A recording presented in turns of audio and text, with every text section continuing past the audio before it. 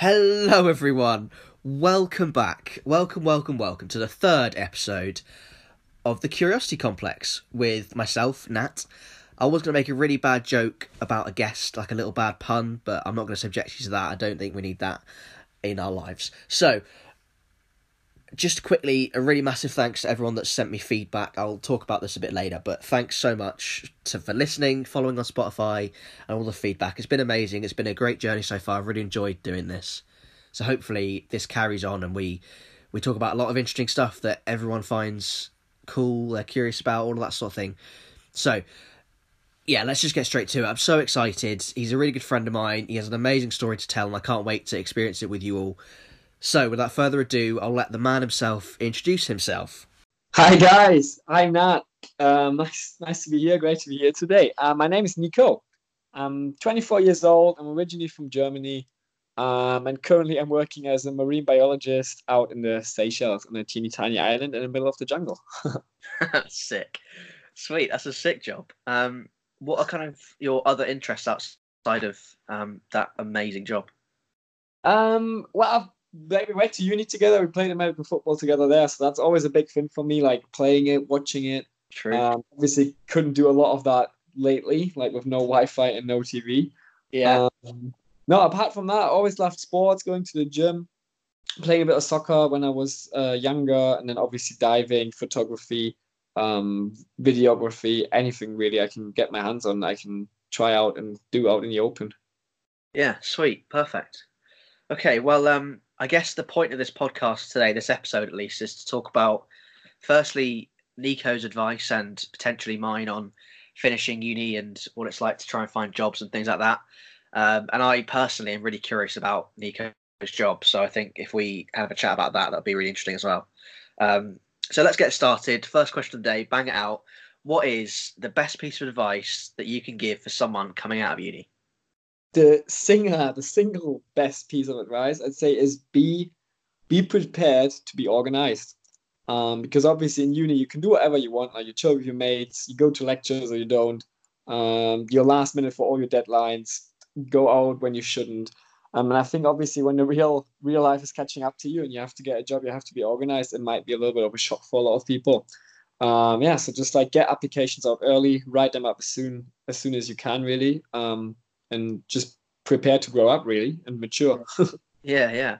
So you mentioned applications there. Have you got any advice about writing applications and applying for different jobs?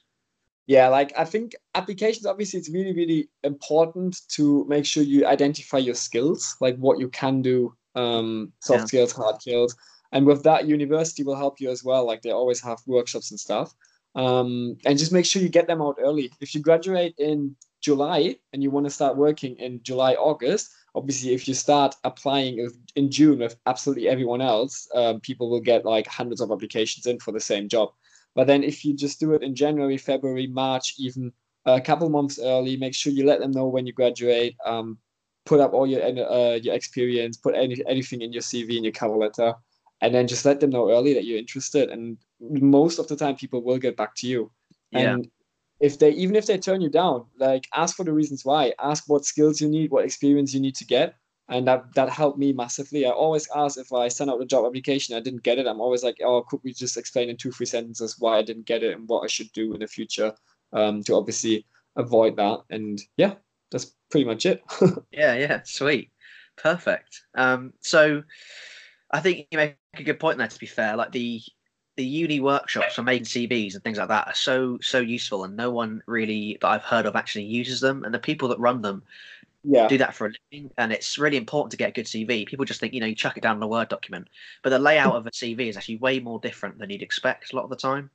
Yeah, it definitely is. Yeah. Yeah, it's really important, a really good point to kind of use the people available to you, because they are free most of the time at university. So it's like, why wouldn't you use it, I guess? Exactly. Yeah. So I guess the next question is, what challenges did you face when you personally came out of uni? It was obviously a bit of uncertainty for me. It was I applied early and I got the job before I even graduated. So obviously I had to make the choice not to go to graduation ceremony, which I personally think is nice. You've got your robes on, you see your friends, family, and everything. Yeah. But at the end of the day, it's just a lot of money to rent a gown and stand there to shake someone's hand that you don't. Anyway. So, feelings about that. That's a different story. Sorry for another day. No, I definitely say it was hard to obviously get that structure and get into work life. Like I said, at university, you live with your best mates that you've known for probably a couple of years. You kind of got your routine. You can do what you want whenever you want. You go to lectures. You have maybe 2, 3, 4 lectures, or you sit in the library. And if not, you can just go out and do whatever you want, even during the week. Even going out. And obviously at work, you probably won't have that much freedom. You either have your 9 to 5, or maybe like I do, I've got obviously a quite specialized job. But it's just getting used to a completely different routine. That was massive for me. That took me a lot of time to get into, to be fair. Yeah, okay. Fair enough. So you got this job out. What's the company called in the Seychelles? Oh, I'm working for Global Vision International. It's like a volunteering company. They've got projects all over the world. They're volunteers. They come over, they join the programs, and they either do community work, they do work in terrestrial or marine conservation, where they do surveys, gather data. We show them how to do everything. And it's basically long-term monitoring of different ecosystems that we do. Yeah, that sounds sick. So what was like the journey that got you into that? Because that's like the dream job. You know, like me and one of my housemates were saying, like, it's just one of the dream job. You live on a beach, man. Like the amount of profile pictures of you diving in clear waters and there's beaches and palm trees, man, it's ridiculous. Like that is the dream. Like life is a beach for you. And I was it really is. How did you get to that job? What led you to getting to that job when you came out of uni? Yeah, I think I guess it was a mixture of luck and obviously like uni results and experience and stuff. So before starting off before uni, how I actually got into it all, I started diving when I was like 10 years old together with my dad. So I always loved diving, loved the oceans, the marine environment, always super interested in that aspect. And then I first volunteered with GVI. So I was one of the guys that I now teach 6 years ago now. Oh, wow. And yeah, literally, I think it's actually in like 2 weeks is my sixth year volunteering anniversary. No way, that's sick. Yeah, it was ages ago. And yeah, so basically after school, took a gap year, got into that a little bit more, like made my dive master, which is a professional diving qualification where you learn how to teach divers, lead them on their dives. And also got my coral reef research diver, which is a big thing that definitely helped me because you learn how to survey reefs, different animals living on there. So I definitely say that was obviously the stepping stone. After we went to uni, like we went to Bangor together. So Bangor is in North Wales for anyone who doesn't know that. A really good uni for marine biology, big department there, loads of nice stuff. So I did marine biology and zoology there for 4 years, did my integrated masters, and then graduated last year. And yeah, as I said earlier, literally went straight back out to the Seychelles and got a job there. Again, I applied early for it, got turned down. Obviously, straight away, as I said, messaged them back and was like, "Oh, how come? Like, I've volunteered with you guys. I've got a master's. I've got all of this. Like, why can't I get a job?" Yeah. And it was just the reason they said that someone else took it internally. They were there as an intern and they were ready to take it, so they didn't have to sort the visas and everything. Yeah, so that's often the case that they don't have to obviously take someone in from outside. So had that and got the next one. They offered one straight away afterwards. They were like, "Oh, we've got another position coming up in a couple of weeks, but obviously we can interview you for this and then can hopefully offer you that job." And I was like, "Sweet!" Got the interview like a week later and then got offered the job. Oh, perfect. So you make a good point now about asking for feedback after you get turned down. Yeah. Is that something you'd recommend for people to be doing? 100%. Obviously, don't be like, "Oh, why did I not get this? You should hire me." Like that approach. Obviously, say thank you for your time, thank you for your honesty, and just say, "Would you mind giving me some advice on what skill I can get, or what experience I should acquire if I was to apply to a similar position or apply here again in the future?" And then most of the time, people will definitely help you. Like if they obviously email you back anyway and saying you don't have the job, then they're just going to get back to you and send you 2-3 sentences. And that definitely helps. Like I would 100% recommend that. Yeah, perfect. Oh, that's really good advice, I think. So what about, obviously you said you got turned down.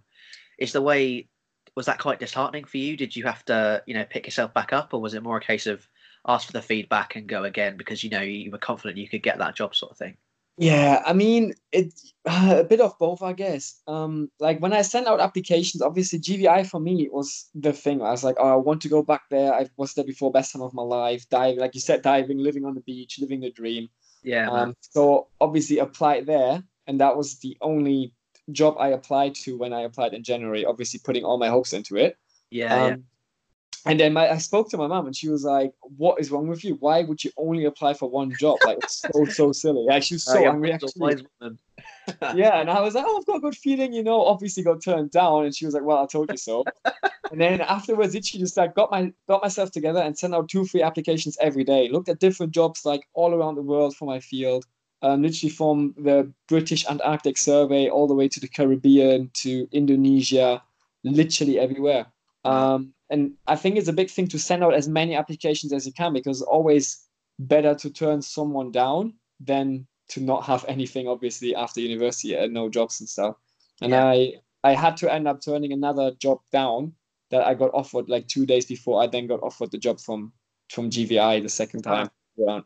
that's Yeah, crazy. so obviously that was hard as well. I mean, it's a really awkward situation because someone obviously wants to hire you, they want you to work with them, Yeah, yeah. interview and everything, and you have to be like, oh, I'm sorry, but I found a better job. That's always awkward. So Oh, just prepare yourselves for that as well. savage. That's cold, man. Yeah, All right. Well, I know you've just finished that position with GVI, haven't you? I have indeed. Yes, it was a bit of a bumpy ride these last few weeks. I signed my extension in May. Yeah. Um, just had my 1 year anniversary there. In June just now, and obviously signed a 1 year contract extension because I was like, I'm not ready to leave. Mentally, like it's so nice here. It's what I Yeah. always wanted to do, diving every day, seeing all these crazy animals. Yeah. Um, but I always had in the back of my head, I always want to like improve further. I want to do a PhD down the line, and obviously the more experience, different experience you can get, the more you then know what you want to do for the rest of your life. Like at the moment, I only know about coral reefs, but maybe I'd like to do something, maybe like spatial stuff of like sea, ocean floors and stuff like that. Anyway, long story short, I ended up again sending out job applications Yeah. and got a job offer from a company called Necton, which is a deep ocean research institute based in Oxford. And I'll be, yeah, moving over there very soon in No October. way. Yeah, Oh, and yeah, gonna be doing some crazy ocean exploration. that is absolutely crazy. Do you know whereabouts in the ocean you'll be going? Yeah, so I've through GVI, I had the opportunity to go and join them for 2 weeks when they were in the Indian Ocean in the Seychelles. They were on all the outer islands, and you have to like imagine they are 1,000 kilometers away from the next island, just like dotted around. Yeah. Um, no human population there, so it's literally Oh, just really? like pure Yeah. nature. So we went on this big research vessel and just went down, and yeah. Apologies, everyone. That sound means that I've had to cut out the audio for that next bit as Nico decided to tell me some secret information that hasn't been publicly released yet and isn't allowed to be. So, unfortunately, that audio's had to be cut, and you won't know for a couple of weeks until he kind of announces it. But yeah, let's carry on the podcast from where he stopped talking about that stuff. I hope you're enjoying it so far. Let's get into it. But yeah, Yeah. it's gonna be somewhere crazy Oh, somewhere in the Indian Ocean. that is so exciting. That's so cool. Yeah, I'm super excited. Honestly, Yeah. it's crazy. So, you mentioned you were working in the Seychelles for just over a year. Um, Yeah, what you kind of you delved into it a bit, but what's a bit more detail on like what you did? Because obviously you're a marine biologist, but were you doing sampling stuff with coral reefs, or was it more like teaching the volunteers how to take samples? Was it kind of something similar to that, or was it less of research based and more of something else? yeah. So obviously, people often think that what we do is, like you said, not that much researchy. A bit of like Yeah, a little holiday that people can go on. it does look like Um, a holiday. I'm not gonna lie. it does look like it. Yeah, but we've got 15 years of continuous monitoring data, which is like Wow. second to almost nowhere in the world. Yeah, that's Um, amazing. what we do is we do like we go diving like 2, 3 times a day. Um, and then teach our volunteers how to identify different species. So some of them might learn coral, some might learn fish, Yeah. others will learn invertebrates, so any crustaceans or octopus or anything like soft or shelled that's like creeping about. Creeping Yeah, about. Is that a marine biologist technical term by any chance? That is literally is, mate. It literally is. Yeah, so we ID them, teach them how to ID them, how to identify the different species, and then show them how to monitor things. So all our surveys, they are done in C2, which basically means we write down what we see and then analyze it afterwards. We don't take any samples or anything. We literally just we're very non-invasive, just looking around, writing down what we see, and then analyzing it afterwards. Yeah. Okay. Cool. Sweet. Well, before we get into the whole more about your Seychelles job, I do want to just have a short interlude where I thank everyone. Firstly, thank you, Nico, to coming onto the show and helping me out, being my first guest. My pleasure. And also thank you to everyone who's listened to my intro episode and then my second episode, which I posted recently about optimism, which was just me talking in one take. I think it went pretty well, but I am really, really looking for loads of feedback. So if you've got ways that I can improve what you heard on my second episode, please let me know. Same for this episode. You know, if you think there's ways that we can improve this, we're doing this through Skype currently. I'm just kind of recording the call and I put it into this app and it goes from there. But if you've got any feedback on how to make it any better, please let me know. Also, a big shout out to the people that are listening in Finland and Switzerland, because that is mental. So yeah, it's crazy. There's people in Finland listening and people in Switzerland listening. So it's good. You know, we're in. Nico's in Germany currently. I'm in the UK. We both went to uni in Wales in the UK. But yeah, it's a pretty cool. I mean, Mr. Worldwide, not quite, but close. You know. Getting there, yeah. So let's move on to all about the Seychelles job. I think one of the things I want to know are some of like the best moments you had there when you were working there. For GVI, like we had days we saw manta rays, we see whale sharks, and obviously that's like one of the most incredible things that you can see. Yeah, I mean, a few years ago they used to be very common. But I think due to a lot of fishing, bycatch, and just climate change, the oceans change a bit, the seasons change. They kind of disappeared for quite a while. So around where we are based is always amazing. Like I think we saw 3 whale sharks the last year. Wow. And like a few manta rays, 4 manta rays, oceanic ones as well, which are like unheard of around the inner islands where we work. So that's always incredible. Like you never know when you jump in, you never know what you're going to see, and every dive is always going to be different. So it's always amazing. Yeah, I bet. So so there's a funny story. Obviously, the way you lived, as we mentioned, your beach was what, like 2 minutes walk away, and and you were living practically in a shack in the jungle for pretty much. What kind of how obviously you mentioned the outer islands don't have people on, isn't populated by humans. How populated? You were on the main island, right? Yeah. So the Seychelles have got about 120 different islands, and it's that large. Oh my god. Yeah, man, it's loads. It's crazy. I mean, there's loads of little teeny tiny ones. Yeah. But life centers around what's called the inner islands on the plateau, the granitic plateau. So it's quite shallow water around them. Yeah. That's where the main island Maha is, where I live, and then there's Curious, Ladik, Pralin, all slightly bigger islands. Like some of them, they don't even have cars on them. You just walk around. They're that small. Wow. Yeah. So that's where like 90% of the population lives, and then you have the outer islands like Estove, the Roche, Poivre, like with all the fancy names, but there's no one there. They're mostly uninhabited. Yeah. So how much interaction did you have with like the local people? I remember you told me a story of some guy tried to steal from your like complex. Oh my god! Yeah, you tried to chase him down in the jungle. That was funny. I mean that was obviously like the worst kind of interaction that we had. Yeah. I mean we have a school session where we teach a primary school around marine conservation once a week. We go to different resorts to partake in coral transplantation and nurseries. So it's all like, obviously with the different agencies, we have a lot of stuff. And the people in general, they're super friendly. Like they're always smiling, they're always happy. There's a proper like kind of island life culture around there. Yeah. Which is obviously amazing. Once you get like stuck into that, like is great. Honestly, it's really, really, really great. But like you said, I mean, I came home one day from work and we live in the middle of the jungle, so there's literally nothing going on there. Yeah. But obviously people know that there's a lot of basically volunteers from around the world, probably with a lot of money coming there, living there. So yeah, we had a guy trying to steal from us that we had to chase off through the jungle and called the police and everything, which is crazy. That is And pretty crazy, to be fair. I mean, it happens a lot, unfortunately, not a lot anymore because obviously we put some barbed wire up and stuff, and obviously secured our windows with some stuff. But yeah, I mean, there's a lot. The minimum wage is not obviously high down there, Yeah. so people struggle sometimes. I mean, there's a lot of fishing tourism going on. But yeah, I guess if you can't find a job, you've got to somehow survive. So unfortunately, yeah, that we had that once or twice where we had people that tried to steal from us. But I think it's obviously the same anywhere in the world. Like, Yeah, of course, yeah. yeah. All right, well, what on the flip side of all of this, what were some of the challenges that you faced when you were out there and stuff like that?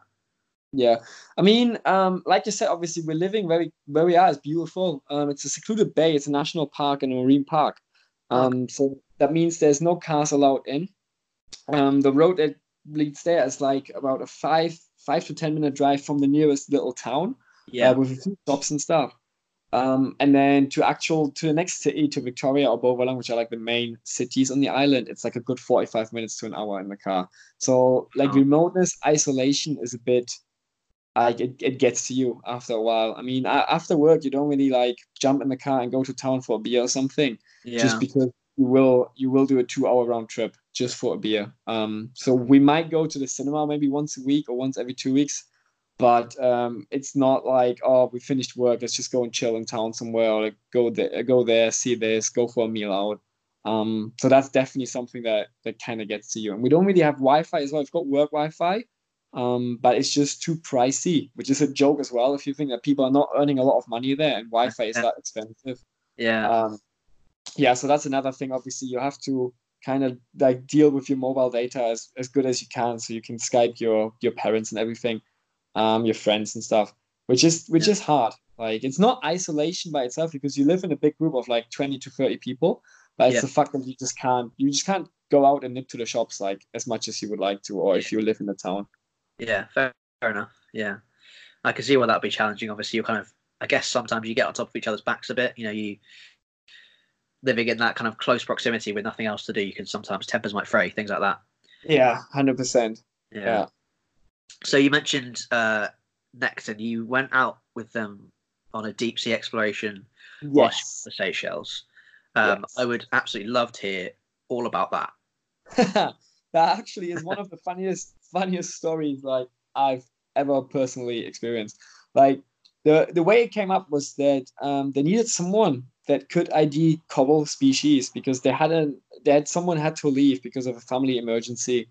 And then they asked my big boss, my head manager, for Yeah. help because they had someone on board that knew GVI and they were like, oh, if you need someone GVI, will definitely be able to help. So they asked him, he asked my boss on base who was leaving the company because he got a different job offer somewhere.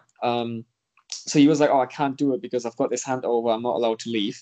Yeah. Then our science coordinator, so my science kind of manager, she was away somewhere. So it came down to me. Literally through like a lot of different instances and luck, really, in the end. Yeah. Yeah. Yeah, so they asked me, and I think my boss asked me on a Monday, and it was April 1st, and he was like, "Hey, do you want to go on this deep ocean research expedition and like dive in submersibles like to 200 meters and do all this crazy stuff?" And I was like, "Hey, mate, it's April 1st. Like, go on. I ask me again tomorrow." And he's like, "No, I'm genuinely being serious." And I was like, "Yeah, okay, whatever." So I would literally just put it off as a joke. But then obviously I got a bit intrigued and I was like, is he actually made all this up or is there any like basis behind it? Because he was like, oh, they're going to email you tomorrow morning and then you can go on Thursday. And I was like, oh, whatever. So Yeah. like I literally just put it off. And then I was lying in bed that night and I was like, right, hang on a second. So Googled Necton and stuff. And then literally saw that they were in the Seychelles at the moment. They were doing all this crazy stuff. And I was like, nah, it can't be real. He's got to be Yeah. messing with me. Yeah. But yeah, so got an email literally the next morning, and they were like, "Oh yeah, you will be flying out to Alphonse, which is like 500 kilometers away, by a little teeny tiny plane. transfer over to the ship, go around all these different islands, do all this stuff. Are you in? And I was like, are you joking? Am I in? I'm definitely in. Jesus Christ, that's Definitely in. Yeah, so I had like a day to go to town, get all my medicals, my seafarer's medical, like safety boots and equipment and everything. And literally the next morning, like got up and flew on a plane to a teeny tiny island in the middle of nowhere and jumped on the ship. It's crazy. It's absolutely mental. That's mad. So what kind of things? So you say you dive to like 200 meters? Yeah. So the submarines, the submersibles they call them because they're obviously not submarines itself. So they specialized little subs that can dive down to I think about 250 meters. So it's a case of we have a pilot, we have a co-pilot, and then you were able to co-pilot with them.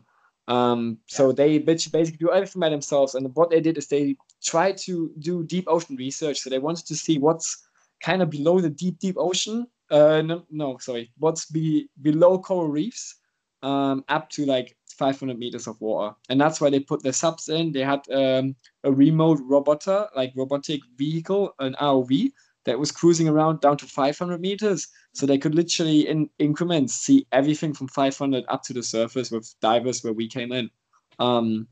They just needed someone to help them with the coral reef aspect, do some video surveys with different underwater video equipment. I got to jump in one of the subs. We dived to 80, 90, 100 meters, something like that. Which obviously is crazy. Like you sit in this little teeny tiny glass bubble and you just cruise around and we saw a school of like sailfish, swordfish coming overhead.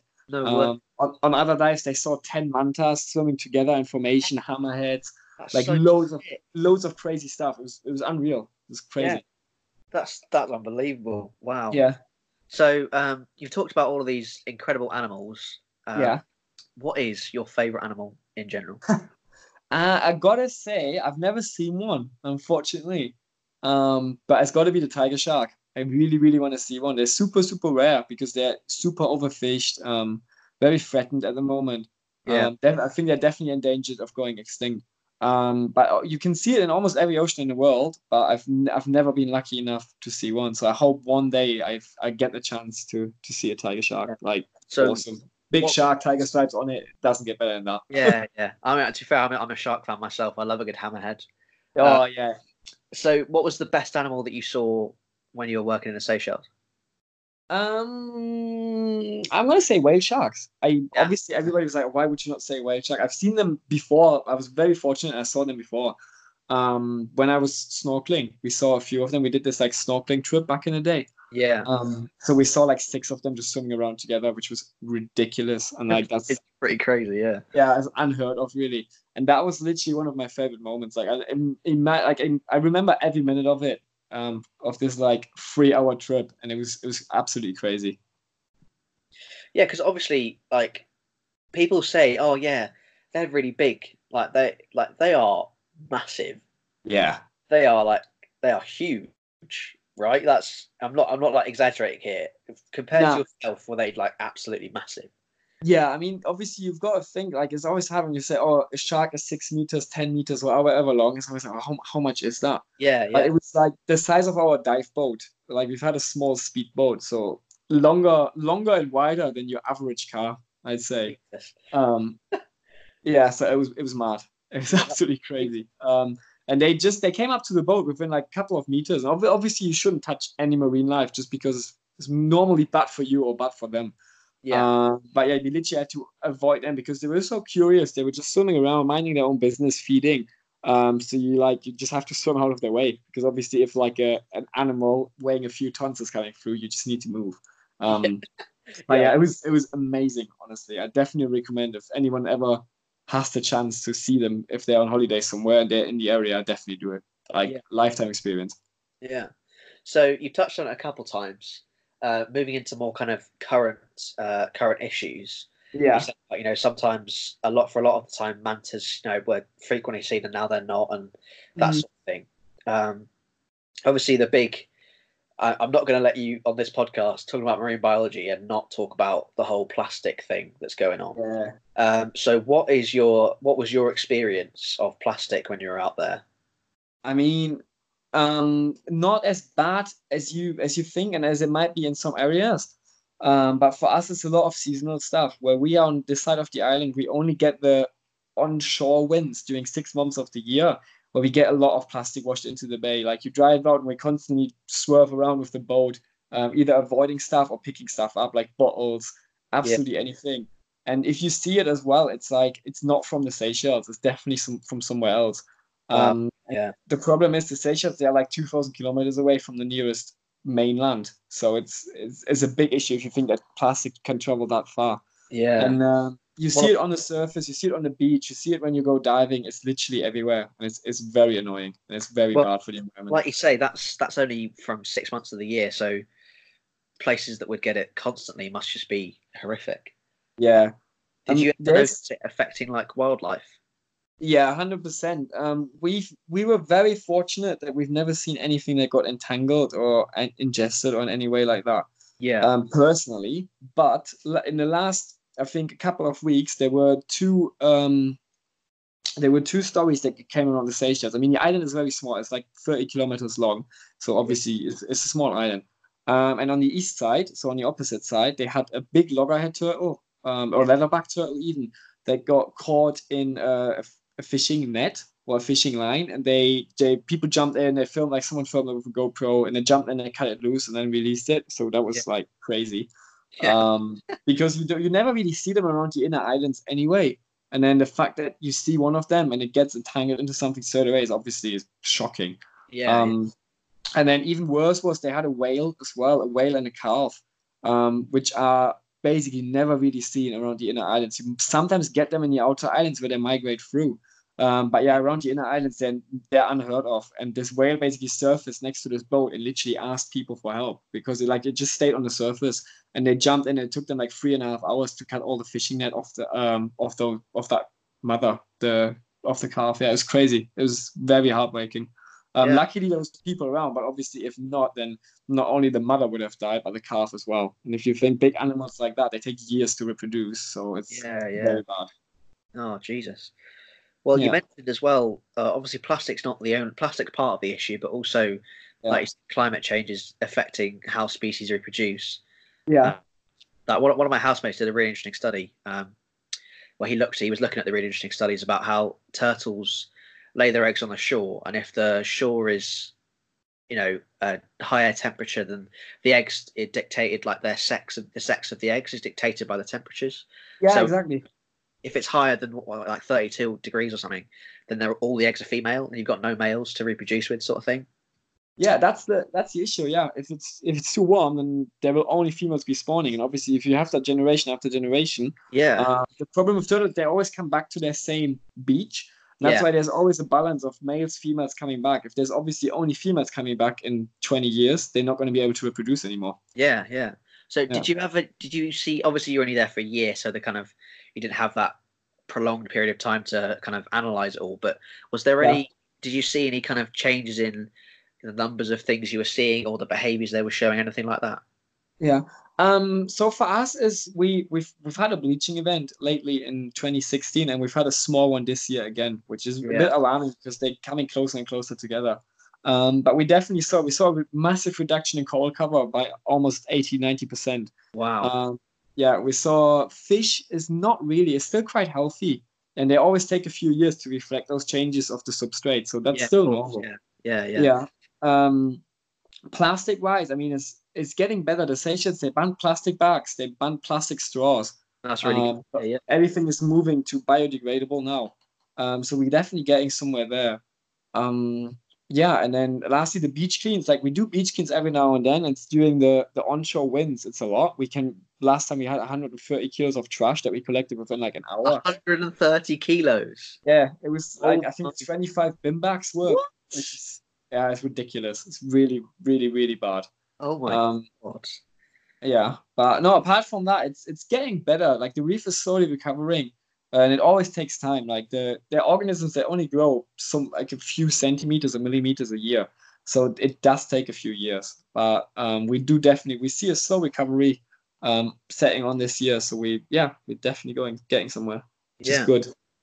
Yeah. That's amazing to hear. I mean, it's horrible to hear in the first place, but the fact that it's Yeah, there's changes being made, and Yeah. they seem to be working. That's perfect. That's really good to Yeah. hear. So obviously, you mentioned, you're going to Oxford and you're going to be doing the kind of deep sea stuff with Necton. Yeah. Would you recommend a career in marine biology? Because obviously you said there was a lot of luck involved Yeah. you worked with GBI for 6 years or so volunteering, and then you got the job with them eventually. Would you say there's a lot of luck involved in a career in marine biology? Would you recommend it for people to be doing, or is it more a case you think it's kind of quite a difficult one to get into?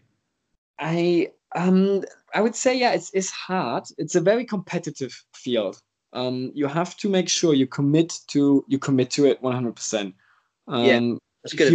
you Yeah, with different jobs, yeah, like with different jobs, I mean, it's a case of you can work anywhere. You can work anywhere in the UK, in Germany, Scotland, Wales, whatever you want to do. But obviously, with something marine related, and if you want to do something on coral reefs or anything tropical, that's where it gets really, really competitive because you have to have not only a good degree, like you need to get your shit together. Sorry to say it that way, but you need to get a good degree out of yeah, this. yeah, Um, out of uni to obviously put you ahead of a lot of other people. And then with that, whatever more qualifications you have, whatever skills you have, that will definitely put you on the top of the pile.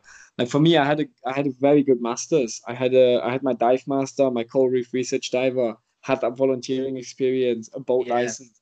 yeah, So I ticked and more. I ticked all of the boxes they had for the job and more. yeah, So I was lucky enough to get hired. But obviously, if you don't have that experience, have those skills and those qualifications, that's where it gets tricky, and that's when you probably need to look at maybe volunteering for a little bit after or during university, where you can just get a little bit of extra experience. 4 weeks is completely fine during summer, yeah. and then you will be able to get those jobs. One of my friends just now got a job in the Maldives after she completed her bachelor's, her master's, couldn't find anywhere, did a 4 week internship in Mexico and just got an amazing job in the Maldives just because of that internship. They Yeah, yeah. referred her. So it definitely is a lot of who you know, and yeah, who you know and how to get involved with stuff. 100%. Like I would definitely recommend it because it's an amazing job. There's definitely crazy jobs like what I've been doing for the last year. There's loads of stuff like that out there. You just Yeah. need to be committed enough to your career to go and get it. Sweet. That's good advice, I think. Yeah, perfect.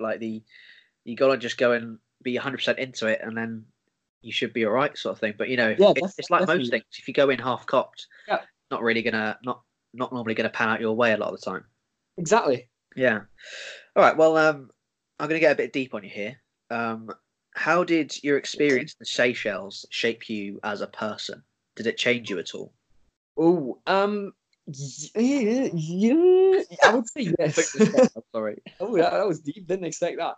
Um, I would definitely say yes. I mean, if you live in the country itself is a beautiful country, but you see a lot of poverty. And where we live, like we don't have Wi-Fi 24 hours a day. Um, you should obviously you share your bathrooms. There's a lot more basic everything, and I think you really get to appreciate the amenities that you have around Europe or around where you would live like every day, which is not life changing, but it's definitely eye opening. I would say, like I appreciate it a lot more. I miss home. Like if you think you sat at home and all you can think of is, oh, I want to go on holiday, I want to go traveling, I want to go explore, all of this stuff.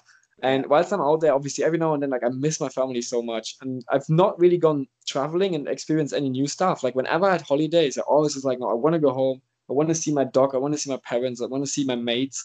Um, just because you can't see them every day. I Yeah. mean, if you work, let's say one of you works in London and or has to move to London, whereas everybody else is staying in Scotland, for example, you can Skype every day, like, or you game together and you team speak or whatever. Like you're always chatting really on the phone. Yeah. Yeah. And Yeah. obviously, if you're living somewhere isolated, like 8,000 kilometers away, that's like it was hard at first. Definitely was. Yeah. Um, yeah, so I think if you're thinking of getting into marine bio, just be prepared that you might not be able to get in touch with your loved ones and your family and friends every day, just as a heads up. Fair enough. Fair enough. I mean, I think a lot of the modern day advice coming through to people like that are in high stress jobs or find themselves quite highly strung because of Yeah, like money or job security or anything like that. A yeah, the advice is moving towards a kind of mindfulness, put your phone down, get off social media type direction. And Yeah. obviously, like you say, the Wi-Fi was expensive. You barely ever used it, and Yeah. after a while, I suppose, after a year out there with that kind of limited amount of internet and communication with other people outside of the 30 you were living with, Yeah. yes, there's got to be a balance. Am I right in saying there's got to be a Yeah. balance between Um, turning your social media off, but also having that communication at the same time? yeah, 100%. I mean, it's like when I was out there, every now and then I like posted something on Instagram. If I had the chance to like steal some free Wi-Fi somewhere at a hotel or at a restaurant or bar or whatever, Yeah, updated my Spotify. But that was maybe once a month. yeah, And yeah, if you think at home, you're constantly getting in new music, you're scrolling through Instagram. Like I got back and I downloaded like 1,500 songs on my first day when I was back. It was ridiculous. I updated my phone. I think I had a 6 GB phone software update that I didn't update for ages, just because there wasn't Wi-Fi anywhere good enough to do it and download that much yeah, like data. Um, but then also the fact, like, I think it's quite shocking at the moment. I'm constantly sitting on my phone, just scrolling through Instagram, not really doing a lot. Just I'm on holiday right now, so obviously it's like do whatever you want. But yeah, whilst I'm out there, I'm on Instagram maybe like 5 minutes a day, just like quickly seeing if one of my mates posted anything, check the group chat, and then that's that. yeah, But yeah, it's definitely changed like how much you use your phone and social media and everything. Definitely. yeah. Well, I'd say you've earned a bit of time just to sit on your Yeah. ass and scroll through Instagram, having been out there for a year and only Yeah. it's the same with the group chat that we're in. Like you'd reply every couple of months, and it'd be like 7 different messages replying to like 3 different things that had happened in the chat from Yeah. months ago. It was well funny. Yeah. All right, well, I guess my next question would be, if you could be or do anything else, what would it be? Oh. I think, to be fair, I wanted before I went down the marine biology path, I was always fascinated with flying and like becoming a pilot. And I Yeah, actually went to these to this training center to see if I could get through this program, which I unfortunately didn't, or luckily didn't, if you want to look at it that way. yeah, yeah, Um, but I think if I could choose anything, I might want to be a fighter jet pilot because I think there's not much cooler things than flying around in a fighter plane. yeah, Like Top Gun is one of my favorite films, and I literally loved it. Either that or being a professional athlete, like a professional footballer, yeah, where you take your hobby and you earn like ridiculous amounts of money from it. yeah. Which I think would be cool as well. Like you're not having to worry about the next day really. But yeah, no, I'm happy where I am. So I'm not spending too much thought on that, to be honest. But I mean, if who wouldn't be wanting to earn money playing football? Yeah, exactly. Yeah. So you mentioned, well, firstly, when did you decide that you wanted to be a marine biologist? So I always was fascinated with it. Like when I was a kid and like growing up. But Yeah, I was held back a little bit by I was like, are you going to be able to earn enough money? Where you have to live? Are you going to be able to get a job? Because obviously the field is so competitive. Many people they are just scared of doing that step. But yeah, yeah, after I volunteered 6 years ago after school, after I failed that pilot kind of exam when I was like turning 18, I was just doing my A levels. So I was like, oh, you know what? I'm just gonna go for it. Like it's definitely the thing. Volunteered, did that, my dive master and everything, and it definitely was. I was like, this is absolutely amazing. Like this is what I want to do, 100% for the rest of my life. yeah, yeah. Oh, that's sweet. That's so good. So Yeah, when you kind of changing tack a little bit for this final question, yeah, we're nearly done. When you came out of uni, yeah. what did you expect was going to happen, and then like how did that compare to what actually happened? I mean, when I was finishing, so initially I was supposed to do a bachelor's, and then just finish after that. And obviously, you're thinking, oh, should I do a master's? I'm Yeah, gonna have better job chances, probably get a little bit of more money afterwards because you have more experience, etc., etc. yeah, So it was a lot between should I just go and apply for jobs or should I go and do the master's? And then found out about this whole integrated thing. So I was like, oh, you know what? I'm just gonna do this master's now. So I had another year then ready to decide. But I straight away I said I need to go back and like just work out there, work in the field, and get that experience. And now, like with that research trip, I think that really for me, it focused me on probably doing a PhD. Like when I came out of uni, I was like, oh, you know what? I'm just gonna do whatever I want. Like I'm done now. I'm done studying. I'm done with school. I can go and work wherever I want, get this job, and just like get all these amazing experiences. But yeah, now I'm definitely again thinking, like, I'm almost 25 now, so I'm thinking again, it's like probably hopefully do a PhD sooner rather than later. And I actually quite like to go into teaching, lecturing at university, like teaching people, students about it, and hopefully like getting them to think as well, and like getting them to learn a bit of stuff, being interested. That would be definitely something that I'd love to do down the line. Get a PhD in some sort of field, which I'm not sure yet, but I'm still working. Or trying to work out. Yeah, get the PhD, do it, and hopefully become a lecturer one day. Yeah, that's definitely something that I love to do. Perfect. That's really cool. It's really interesting to hear, actually. Yeah. I think a similar situation for me. Obviously, I'm still about to finish my masters. Yeah.